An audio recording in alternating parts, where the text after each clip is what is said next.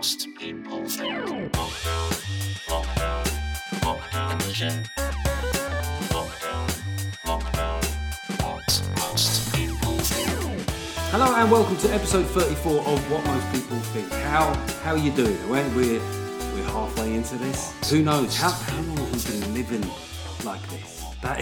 That's the question I don't know the answer to anymore. Can you cope with much more of this? Your hero sitting there getting fat, eating loads more takeaway than you would, drinking more than you would. I mean, as war stories go, this isn't going to be one to compete with your grandparents. Let's just get that out of the way. People talk about this as a war. They say politicians are having a good war, journalists are having a good war. This isn't a war, okay? Because we're not allowed metaphors anymore, are we? Because when they said the left, when Boris said that, when his supporters were saying that Boris was a fighter, they said, well, you shouldn't say that. You shouldn't say Boris is a fighter. You say, all right, okay, Boris is battling. No, we shouldn't say he's battling because that implies people that don't get through it aren't battling. And you go, well, what the fuck else are you supposed to say about having coronavirus then? Or are you supposed to say, well, he's experiencing coronavirus? I reserve the right to inject some sort of hero narrative into my view of how people are coping with the disease itself. I don't know, man. I've realised that I shout too much on Zoom. I don't know if it's the process of doing this kind of thing, of trying to get myself heard, but I shout way too much on Zoom. I'm pretty sure I did one at a Zoom house party the other night, and I was largely muted at the times. Either that or people just stopped responding to what I was saying. I don't know if the host just muted me. I was getting a bit loud. But this one of the weird things about what's happening is that socially, I've been getting drunk a lot more, man. I've been having like weekly, on the regular piss-ups with my mates and a variety of friends as well. It's amazing how much we need each other, equally, it's amazing how much we don't need each other during normal times. And, we've all had a few awakenings during this process. I was out, there's a nature reserve near where I live, and I was out there walking the dog, and she was being a prick as usual. I'll tell you what, today, I had a busy day today, and she seems to sense when I need every minute that God is sending. And she'll roll in swan shit on that day, absolutely guaranteed, right? We were around the nature reserve, and it was like in the early evening, it's about 7 p.m, and the sun was setting, and the sky just looked so clear. I could almost see the clarity of the air in front of me, and I could smell it in the air as crisp as well, like a sweet, crisp, cool smell with zephyrs of warmth drifting in off the breeze, and nature and wildlife just felt so emboldened and so visible. And I thought to myself, I would fuck all this off like immediately if I could just drive and get a KFC right now. I know that doesn't make me, a particularly evolved human being, but it's where I'm at. It's where I'm at. I miss normal life. I know there's a lot of environmentalists who say, look what we could have. And I'm like, yeah, well, we've all become fairly fat, depressed alcoholics just sitting in our houses. That's also what we could have. And for one, I'm tiring of it. Just a quick introduction for anybody that's listening to this podcast for the first time. This is a podcast, there's not many comedians in the UK that are right of centre. There's a few now. I'm one of them. And, just coming at the news and social commentary and just everything from that angle, really, from the revolutionary angle of what most people think. I do a weekly swear count where my good friend David Demain, who is a listener who I said this before, but his name is way too classy. It's way too classy. David Demain. He just sounds like a 70s pimp. David Demain. David don't take no shit from his hoes. There you go. There's an example of where... actually, that leads me into this quite aptly, as I do a swear count, or David helps me collate it. And at one point, I was trying to bring the swearing down, and then I sort of realised I'm just interested as to how much I swear. So in the last episode 33, there was one pissing, 11 fuckings and 4 fucks. And that's 15 fuck-related adjectives. 1 fucked, 3 shits, 1 shitting, 1 wank, and a gobshite, which I think... I was surprised that I said that word. I don't know if you're the same as me, but I see certain words as kind of regional swear words. Like with Northerners, where they go, bell end, all right, knob end, all right, bell end, all right, dickhead, all right, dickhead. We can't say those words. But equally, if you're from South, you can call people muppets and it sounds a lot better. Shut up, you muppet. Shut up, you Fraggle. Fraggle? Was that ever one? I don't know. Good programme, Fraggle Rock. Nice concept, well executed. Anyway, I just want to say a quick thank you to all my new VIP patrons. Thank you so much for everybody that signed up to the new Patreon thing. I've got to say, man, that was a real buzz to have people, respond to that. I know it's a lot to ask in a lockdown for a few quid to help keep this podcast weekly, because we will get out of this. Of course we will. I'm an optimist. That's partly what I hope to bring to this podcast, and I just want to keep on doing this. And every person that signs up makes that more likely. So I'd say hello to some of the VIP patrons: Peter Miller, Paul Millman, Paul Brown, Rebecca Cracknell, James Rogers, David Main, and Neil Wakefield. Thank you to all those people. And if you want to sign up, I'll give this another hype in a while, but just go to Patreon, what most people think, type that into search engine, look at my Twitter, or type Jeff Norcott into Patreon. And those are the thank yous for this week. Thank you to all my new patrons. Thank you to the VIP patrons, underwriting my lavish lifestyle of eating after 8 minutes before breakfast every day. And the fuck you. Well, this week it goes to quite a few people, actually. So as I'm recording this, it's St. George's Day. And for the last few years, I don't know about you, I've noticed that on social media there seems to be a class of people that always like to remind you. The moment you say it's St. George's Day, they'll immediately go, what, St. George? St. George, who was born in Turkey and raised in Syria, who's Palestinian. What, St. George? St. George, who had a German car. You know, St. George, who lived for 2 weeks in fucking Tokyo. Or whatever. They say it every year. Do they not realise how cliched they've become? Why can't we just say it's St. George's Day? It's our national day. Yes, maybe he was a bit mythical. You know? Maybe he didn't slay a dragon. That's what I find so odd. These are people that probably think that they're quite intelligent, and they don't focus for 1 second about the fact that dragons are mythical. That's the whole point about it all, isn't it? National days are steeped in myth. You know, St. Patrick was from Britain, right? St. Patrick, the league doesn't have mystical powers. Why can't you just celebrate your national day? I don't understand, man. I was looking around today, a lot of Labour politicians, not hardly any of them. Keir Starmer, in fairness to him, he celebrated it, but there was Corbyn, McDonnell, Diane Abbott, Emily Thornberry. By lunch, none of them had said, Happy St. George's Day. And you think, well, I bet you in any other kind of religious celebrations or national days, they'd been falling over themselves to celebrate it. Because it is arbitrary, isn't it? Like having a nation in itself, drawing like a fucking line about a lamb house and going, everyone there is English, everyone. It is kind of arbitrary, but that's the point, isn't it? I think England's a good country, right? I think it's okay to celebrate that. That's what I think that the left sometimes misunderstand about English patriotism, is that it's not always because they let it be defined for them. They said, well, I can't help but, when I think of St. George, I think of the flag, I think of football hooligans. It's kind of racist in itself. So you allow a tiny minority of people, the people that you see on the news, right? Those fucking idiots who go abroad for England football tournaments and just get hammered and get beaten up with, white garden furniture. You've allowed that to form your view of a whole nation. For me, why can't you just separate St. George's Day from the political? Stop thinking about empire. A national day is like any national day. It's celebrating the people that live there, right? It's a good place to live. I think England is a great place to live. I think that it's dynamic. Yeah, it's diverse. That's part of what I like about it.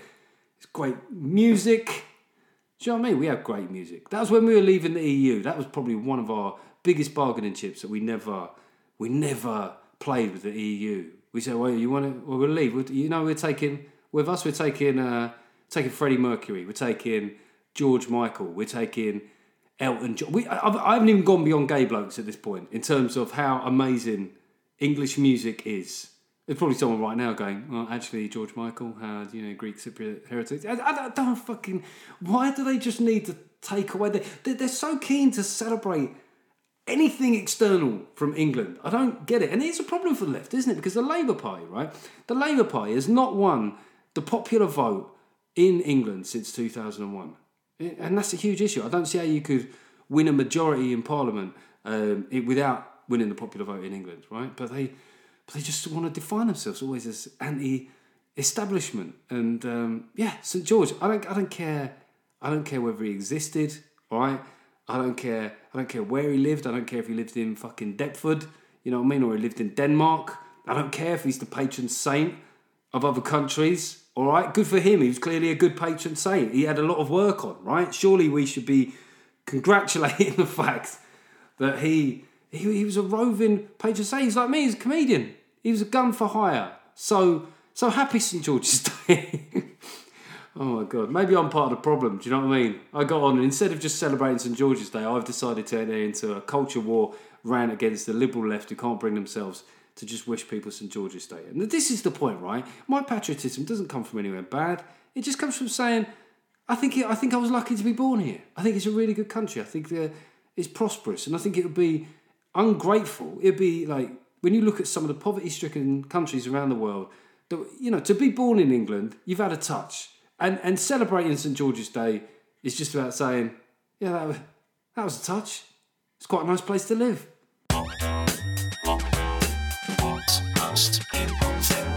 Okay, just want to talk about the NHS here.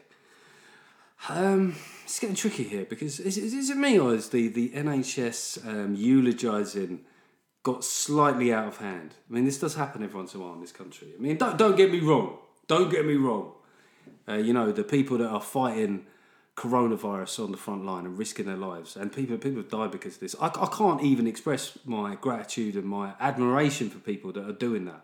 So let's just get that out of the way. But the NHS is not just those people. We're talking about some serious pen pushers. This is a huge hulking administrative body, right?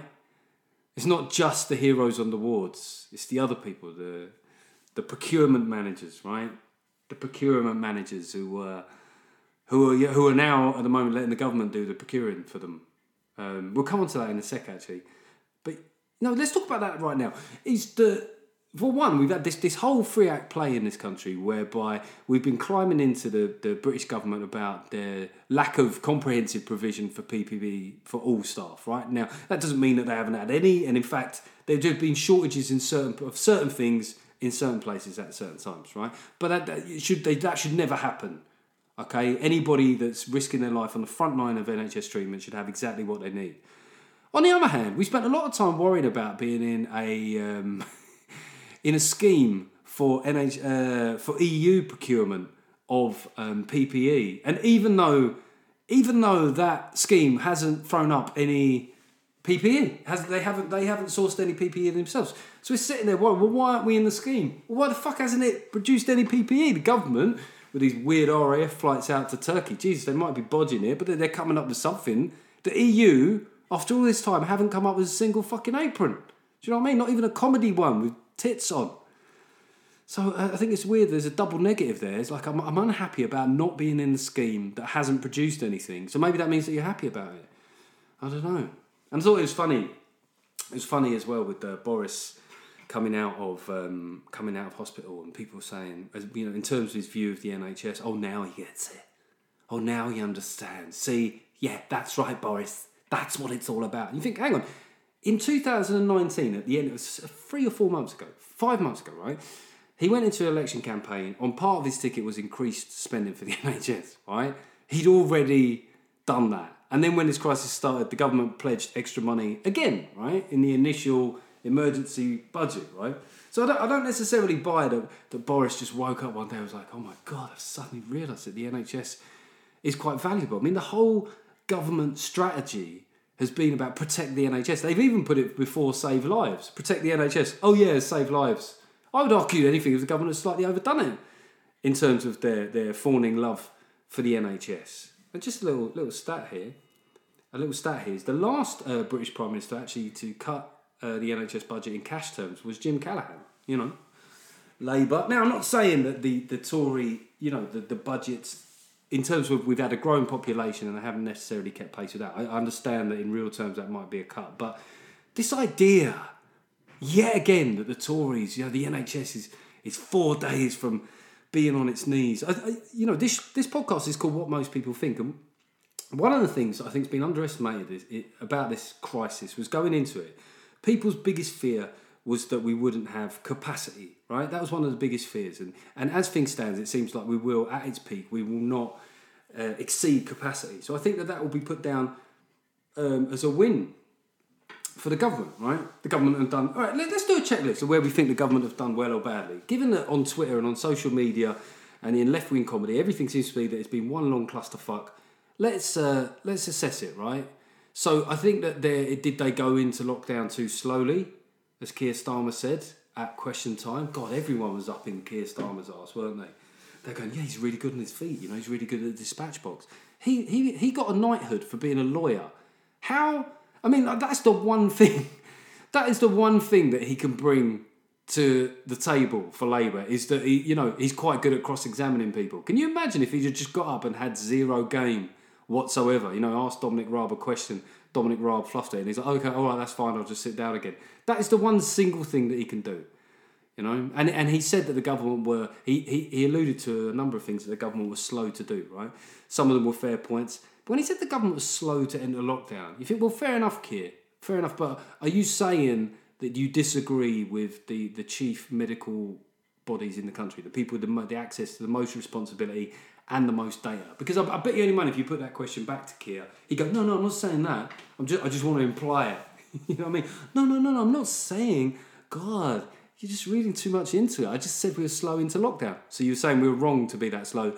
No. Oh my God, Mr. Paranoid. I'm just saying we should have gone into it soon. What's that? You disagree with Chris Whitty? Absolutely not. This is not the time to question public servants. But he's smart. The problem with Keir Starmer is not Keir Starmer. He's capable. He's a decent bloke. He's intelligent. It's the nutters behind him. And... so we're now in this stage, and I know that there must be other people that think this, that the way that we're talking about the NHS is got a bit ridiculous. I mean, don't get me wrong, the clapping, it's all nice, but I don't know, I've seen when I walk around where I live, there's kids who've drawn loads of NHS murals, and you think it's almost achieved this mythical status. And we pay for it, okay? It's not a miracle. We pay for it. It's not free. All right, people have to say that. It's free. I wish it was free. It's not. It comes out of your tax and it's good value. But it's not free. I mean, Netflix is good value. What's that? That's cheaper than the NHS. Ask me at this point, what would I prefer? I don't know, man. It's a tough call. But what I'm saying is, it's the same people that talk about British exceptionalism, right? You've seen a lot of these arguments lurking around that the Brits, we were a bit slow to pick up on the risks posed by coronavirus because apparently we think we're all superhuman or something. But they're the same people that will then talk about... they're the same people that will then talk about our NHS as though it couldn't be beat, ever, by anything. British exceptionalism, but our NHS is the best thing that's ever happened to civilization. Even though no other country has adopted the exact same model. You know what? It's so amazing. It's so amazing that people daren't try and copy it because it would just be an insult to a perfect thing. It would be like a bad copy of the Mona Lisa. That's why. And everyone like bums up the bums up. That's a 1980s phrase out of nowhere, isn't it? Hey, you're bum chums. Yeah, reckon chinny boo, old man. Yeah, they don't want to talk about the way that the German model is funded, which is that there's state money and then the rest of it is split between the employer who pays 75% and the employee that pays 25% towards a private insurance, right? Which is done by non-profit making companies. I'm all up for that. You want to keep salivating over the German model, a much more decentralised model, then let's have that chat. I'll be all over that. I just think it would be nice if the NHS... I think it would be good for British people to see exactly what it costs. You know what I mean?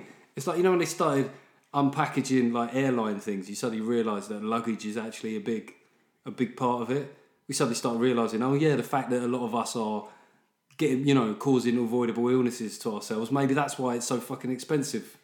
You know what I mean? I think that maybe we should... I went a bit Cornish there. I think that, right? You know what I think? You know what my view is? What most people think is that maybe we should have to take responsibility for one part of our body. You just take that out of the mix. You go, my right elbow, that's on me. Anything happens to that, I pay for that. How much care would you take over that elbow then? Would you be doing things that endangered it? I don't think you would. So look, God bless the NHS staff who are taking risks and going in. Because even going into work is an act of bravery. But my God, let us not mistake that with the huge, hulking, lumbering organisation that is the rest of the National Health Service. What most people think lockdown. Okay, so just giving a hype on the Patreon again. I thank you again to the people that signed up for that. If I keep saying thank you, it's going to annoy you, isn't it? You go, all right, Jeff, it's already quite desperate that you're doing Patreon. Just rein it in a bit. But just so you know, there will be genuine benefits coming to those people. Because here's the thing between you and me. Because the Patreon content is hidden behind a paywall, I can basically upload, I shouldn't be admitting this, upload stuff that I don't necessarily have copyright permission for. So I could do that. I'm not saying I am doing that. I'm just saying I could do that. So by the time this has gone up, already earlier this week, we had the full access to the full 35-minute edit of my Traditionalism tour for 2018. And by the time earlier today, this is Thursday the 23rd, happy St. George's Day. Was that all right? Am I racist? Did my hair fall off? Did I suddenly become a skinhead? Have I got a white van? Do I hate people from abroad, including members of my own family? I put up a video today from the current tour. So this is footage that I own. So I can just put it up, and there will be stuff. There'll be articles. There'll be all sorts of stuff. I'm just starting to explore what we can do here. And the more people join, the more I can do. There's a few more Patreons giving a shout out to. These are for the what most people who are fans of round numbers pay tier, which is the most clunkily named tier for any Patreon tier. Julian Smart, Christina Patriotism. Sorry, I've absolutely butchered your name there. From having just talked about stereotypical English patriots, I've then just got what looks like it could be a foreign surname completely wrong. That's embarrassing. And Nicholas Stanhope. God, that was a save. Well, thank God the next one was the most English of all English names. Now I'll probably get a message from Nicola going, all right, Jeff, I'm no fucking English, all right? I fucking withdraw my Patreon funding. No! What most people think. Let's talk now about how successful the government's strategy has been. God, I didn't finish my thing in the previous section, did I? Sorry, I don't normally bleed between things here, but maybe these do relate a bit. So I think that the government, I don't think that they were slow to go into lockdown. I think that they did it at the right time. They had to make sure the British public understood what we were doing. Because if they just launched into it, you know what British people are like. We just gone so hard that we just carried on. We would not have fucking observed it. We needed to be a bit scared when we went into it. And I know people keep going about, what about the Cheltenham Festival? What about the Liverpool game? You're like, yeah, I mean, those are, in the wider scheme of the country, quite small numbers of people. And we did, and this is a controversial, herd immunity, which is still a scientific concept. It didn't just go away because the left got a bit hysterical about it. We do need a number of people to get this and recover from it, right? Controversial. But that's eugenics. No, it's what the experts think. It's what the experts think. So strange, man. So I know I'm a bit freewheeling this week, but going from the, all the Brexit years of people saying, just listen, Jeff, just listen to the experts. And I'm going, okay, and this, I'll listen. They go, no, not those experts, Jeff. No, not the main ones. My experts. This guy is a professor. He's from India. He's amazing.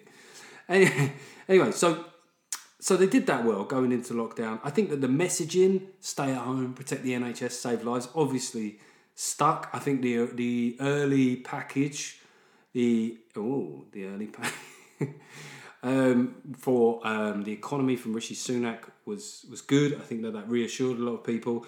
I think that the PPE stuff has been bad. I think that the mixed and misleading, and frankly bullshitty communications over whether or not the government wanted to join the EU ventilator scheme. The lack of sourcing new ventilators is another one. I don't know if anybody saw me on a MASH report, but I was talking about the fact that we'd actually got some from the set of Holby City, which on the one hand, yeah, it does make you think, God, why are we relying on that? And then you think, well, fucking hell, the BBC have got some money, haven't they? I mean, is that TARDIS? How big is it? Because can the TARDIS actually travel through time? And then, yeah, of late, I think, they do rely on Boris as their kind of spiritual leader. So since he's gone into hospital, it has seemed to have lacked a steering wheel. I think Dominic Raab he's not the most exciting guy, is he? I think Michael Gove is a bit more convincing. But yeah, I think they started well. As far as the numbers go, of course, left-wing Twitter is going to talk about raw numbers without applying, how many deaths per million there are, and without applying population density. They're going to get all, God, I'm ranty this week. I know that I sort of tried to step off all the political arguments and all the cultural, but fuck me, they've been winding me up recently. Just because so many people just clearly see it as I wonder if we could get rid of the government through this. Am I wrong? Is that the most cynical thing I've ever said? Or are there people trying to build a narrative in which they think that this government that 4 or 5 months ago, they never thought they could get rid of for 5 years, that there might be some way of getting them out of office early? And I'm not saying that's all people on the liberal left or the left, but I feel like it's some. I do feel like, have I gone mad? Am I now like this tin hat right winger? I don't know. I forgot what the fuck I was talking about there as well. Oh yeah, the message, Michael Gove, yeah, of late, it's come unstuck a bit, but I think that people will remember. Oh yeah, the deaths per million, he says. It's such a grim time, isn't it? And people are getting very excited about New Zealand. They go, look at New Zealand though, look at New Zealand. I so much heart Julia Gilliard, whatever her fucking name is. She's just saying they've only had like 2 deaths. What, New Zealand? With this, what is there? About 6 people and some hobbits live there. Yeah, I wouldn't be surprised. I wouldn't expect transmission on an island where, do you know what I mean? Like, you'd have to fly to go and see your next door neighbour. Is that right? People in Auckland and Wellington right now going, fuck off, Jeff. Fuck off. Some of our cities, mate, are quite fucking populated. But yeah, Ian from Scotland, he's asked basically, do we think that the country is ready to go back to work? Have we become used to this? And have the press and the media, like Sir Piers Morgan, overplayed the hysteria to a point where we're going to struggle to get people out of the house? Well, there's certainly polling that would suggest that would be true, Ian. A lot of us have got used to this, right? A lot of us, I got used to it to a point. I spoke last week about getting up, because I don't have to commute. So there's that bit of the morning where I can piss about. Who else here is on second breakfast is now just a standard thing that you do? Okay, I go cereal first, maybe a bit of toast around 10, 11. I'm eating a lot. I'm watching a lot of films. Do you think if my Patreon kicked off, do you think I would ever fucking step on stage? I know I would. I'm not going to do the online gig. And all respect to comedians that have found a way to make that work, but I just can't stand there and do set up punch unless there's a way of getting like a weird virtual audience, like get a weird virtual headset. And at that point, I'd probably just think maybe there are more important things than comedy. I mean, there's lots of people in this country who work for the state, so if you're on public money, you've got no worries, have you? I mean, you've never heard of loads of teachers just getting laid off. Never been mass. I know there's been some redundancies for teachers, but like if there was a full money, but for maths teachers, it's like some kind of British comedy, feel-good comedy about just this bunch of middle-class maths teachers from the southeast. They've just been laid off, and they just try and incorporate their cocks into some piss poor act involving long division. Oh my god, that'd be their name, wouldn't it? The Long Dividers. Oh, that sounded way worse than I meant it to. I mean, the truth is that the British lockdown has been arguably too successful. I mean, this thing that ultimately we could find out has a mortality rate less than standard seasonal flu has been made to seem like this bogeyman, like that if you get it, you're going to be in serious trouble. Most people haven't. Most people won't. It all depends on age, but it's hard to see that. We become detached from the stats. When I think that I had it, or when I thought I had it, I told my mates that I thought I had it, and they were all like thoughts and prayers, #pray hands. I wasn't even scared up to that point, and then I started looking at the ratios. The bar charts, but it's going to be tricky. It's going to be tricky when we go back to work first. Who should have to go back to work first? Well, I think in the spirit of equality and privilege, women, because women are way less at risk from this disease, and I think women have always been asked, when's their time? It's the age of women now. Yeah, it is. Go on. How you go to work? Go on, you test the water. We're gonna have to be like we're gonna have to be coached back into it. We'll have to have like really long lunches, like you did when you were a kid. We have to put down little mattresses in the office so we can all have a little nap. Just. What most people think lockdown is in. Okay, we've got letters here. Here's a question: if you've got a mate who's self-employed and has done pretty well for himself, nice car, place in Spain. I mean, this sounds hypothetical, but there's almost certainly that you're thinking very specifically of someone whose success has pissed you off. When you go out of him, he always pays in cash, whereas everyone else's card. That maybe he has not told the tax man about his payments in cash. Is this a coded way of tipping me off about a tax avoider? We'll talk off air. And the government self-employed help is based on his tax return. He's not happy. Not sure if I should feel sorry for him or in some ways think, well, you should have paid your taxes. Look, I mean, this is a conversation that I've heard happening. It's certainly within my industry. I've heard, it's not the kind of thing you discuss in an online forum, but comedians have variously broke out into WhatsApp groups. And yeah, the people that didn't pay tax, what a shitty situation to be in. But I've always, despite, look, this is one of the presumptions, isn't it? Like if you're right wing, that you're naturally a tax avoider. Do you know what I mean? Like I don't pay any more than I should. You know what I mean? I don't overpay tax, but I declare everything because I remember the first time that I went to get my first mortgage after I'd left teaching, right? So when I was in teaching, I mean, they were just falling over to give you mortgages when you're a teacher because, as I mentioned earlier in the podcast, they never get made redundant. Do you know what I mean? You're always going to have work. I mean, let's be honest, with a growing population, you're always going to have clients, aren't they? You always have little sheds needing to learn stuff. So I got used to, during that period that I was a teacher, that they were flinging mortgages at me. Like, Jeff, do you want another mortgage? Just let us know, man. We're here anytime. Any kind of mortgage you need. Just any of your friends need mortgages, Jeff? And then the moment I went full time as a stand-up, that fucking fell off a cliff. That fell off a serious cliff. I had income, but they were just like, well, look at all your deductions. And I looked at the mileage that I was doing. At that time, I was doing the most mental mileage. I remember once, this is while I was still a teacher, I did a gig. So I finished teaching in Bedfordshire at about 3:30, and I had to drive to Truro, right, for 9 o'clock, do 2 gigs, finish at 11, drive back to Bedfordshire, right, and I remember I got into my house about 6 in the morning. I just laid down and I stared at the wall, and I must have slept or just shut my eyes for about 40 minutes, and then I got up and I left before my wife got up. So since my wife had gone to bed at 9 o'clock, since she'd gone to bed, I'd done 2 gigs in Truro and drove all the way back, and I got up to go to work, right? And it was so surreal when I got to work. It wasn't big or clever what I did. I just wasn't in control. And I remember I was teaching a class, and I just remember a feeling coming over me, like quite peaceful. And maybe it's what it's like when you're going to die, but then I just woke up and I just looked, and there was these 30 real bright-eyed kids looking at me. I was like, what happened there? They said, you fell asleep. I was like, yeah. And then I remembered they were a top set. And the thing about top sets that's really good is you can sort of bully them, you know? They're obedient, and you can use that to your own advantages. So I basically threatened them. I said, anyone tells anyone, I'm going to reduce your predicted grades. I didn't say that, but it ran through my mind. If I had said it, it would have worked. The truth is, the way that I turned myself around that day was I went to the staff room and saw one of the PE teachers there, and as usual doing fuck all, right? And he just said to me, have a big glass of very cold water and a shit. And I did, and I was fine for the rest of the day. This is a letter from a guy called Henners. I think it's a guy from Gravesend. Henners says, hi Jeff, hope you're well. I'm enjoying your podcast. Thank you, mate.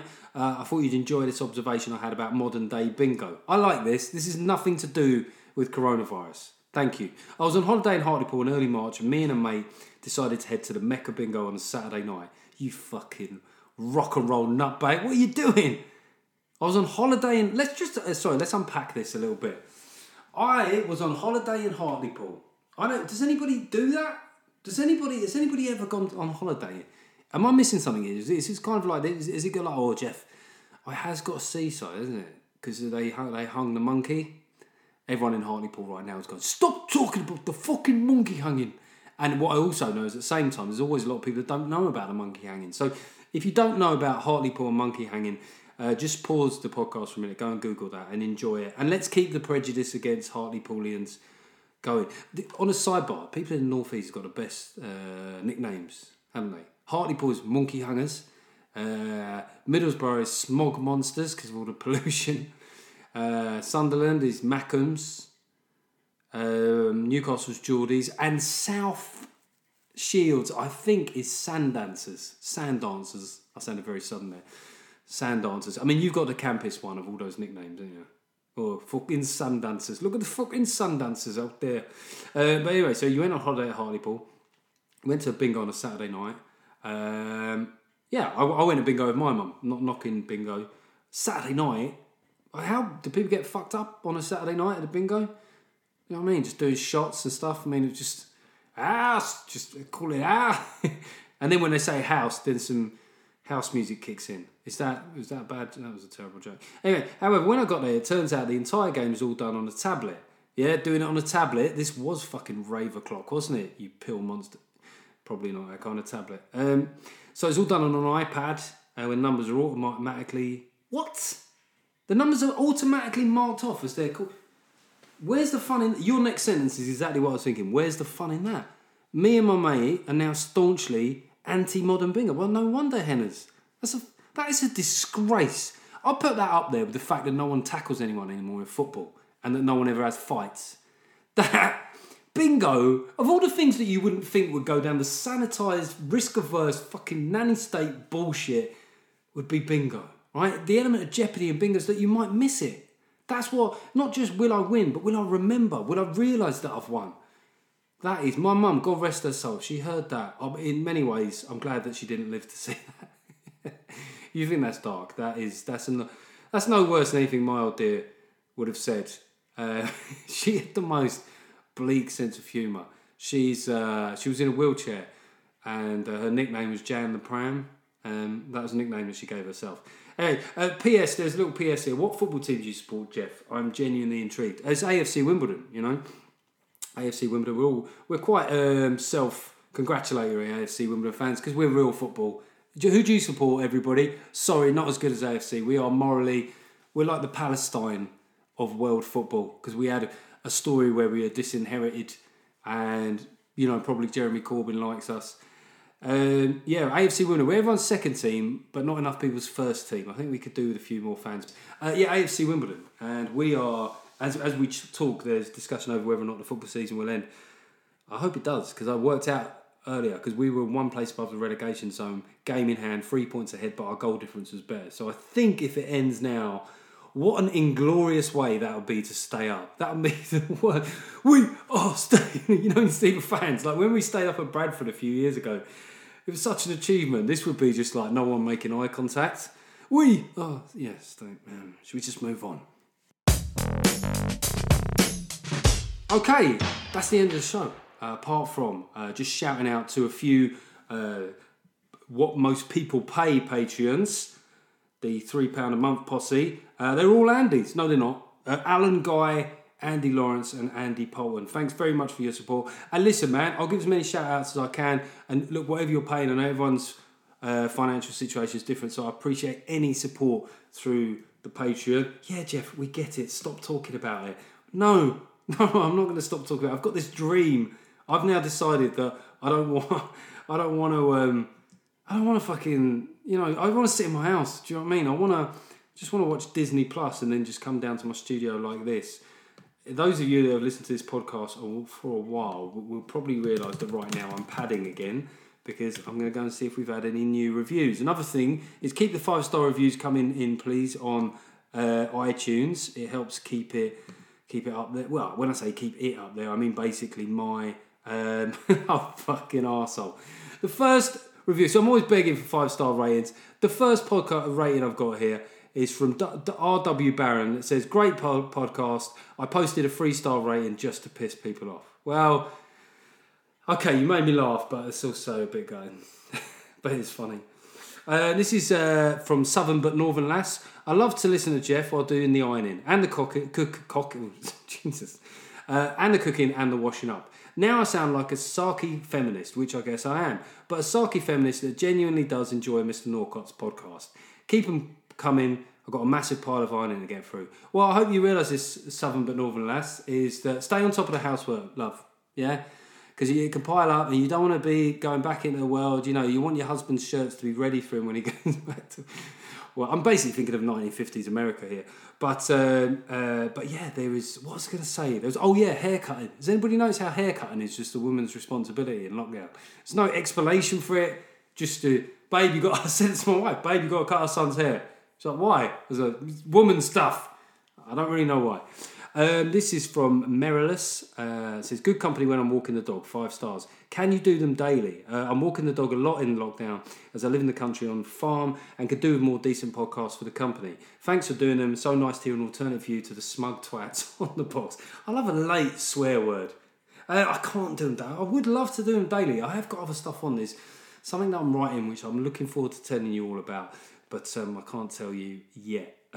But yeah, weekly. I'm trying to keep them up weekly. I might do an additional one next week if I can get a guest, actually. And that's just for you, Merilus. But do join up to the Patreon. I can't watch it anymore. So this is Gary R. Miles, and he says, my alternative to TV news. I can't watch it anymore during the coronavirus. TV news, that is. Just 30 minutes of whining, whinging, blame-seeking briefings armed with hindsight but no knowledge, and interviews with a series of victims complain what they have and haven't got, and it's all the fault of the awful government. Jeff's podcast matches much more closely to the truth and the reality of life in Britain today. It does what it says on the tin. I hope he gets his own primetime TV slot soon. Me and you both, but who knows what that would be, Gary, in lockdown Britain. Primetime TV slot, it might mean that I can afford to do, I can have a pop shield for the microphone. I probably popped literally as I said that. And this is one more we'll read here. Dave, this from Dave. After seeing comedy go more and more left wing and woke, this is a refreshing change, and I'm a Labour member. Hey, listen, Dave, I get plenty of people like yourself. The Labour Party is a broad church. You know what I mean? There's socialists that didn't like Corbyn. It's a very complicated place, and I do think that with Keir Starmer, some of the things he's doing are probably the right idea. Like he gave an interview to the Mail on Sunday, but what the membership aren't going to take that, are they? What? You're speaking to the hate on Sunday, are you, Keir Starmer? You disgust me. How dare you trying to win back the Labour heartlands and actually speaking to the people that jumped ship at the last election? Do you know who you should be speaking to? You should be speaking to Iranian state television. That's who you should be speaking to, like Jeremy. Because Jeremy was good. I don't know why. I miss Jeremy.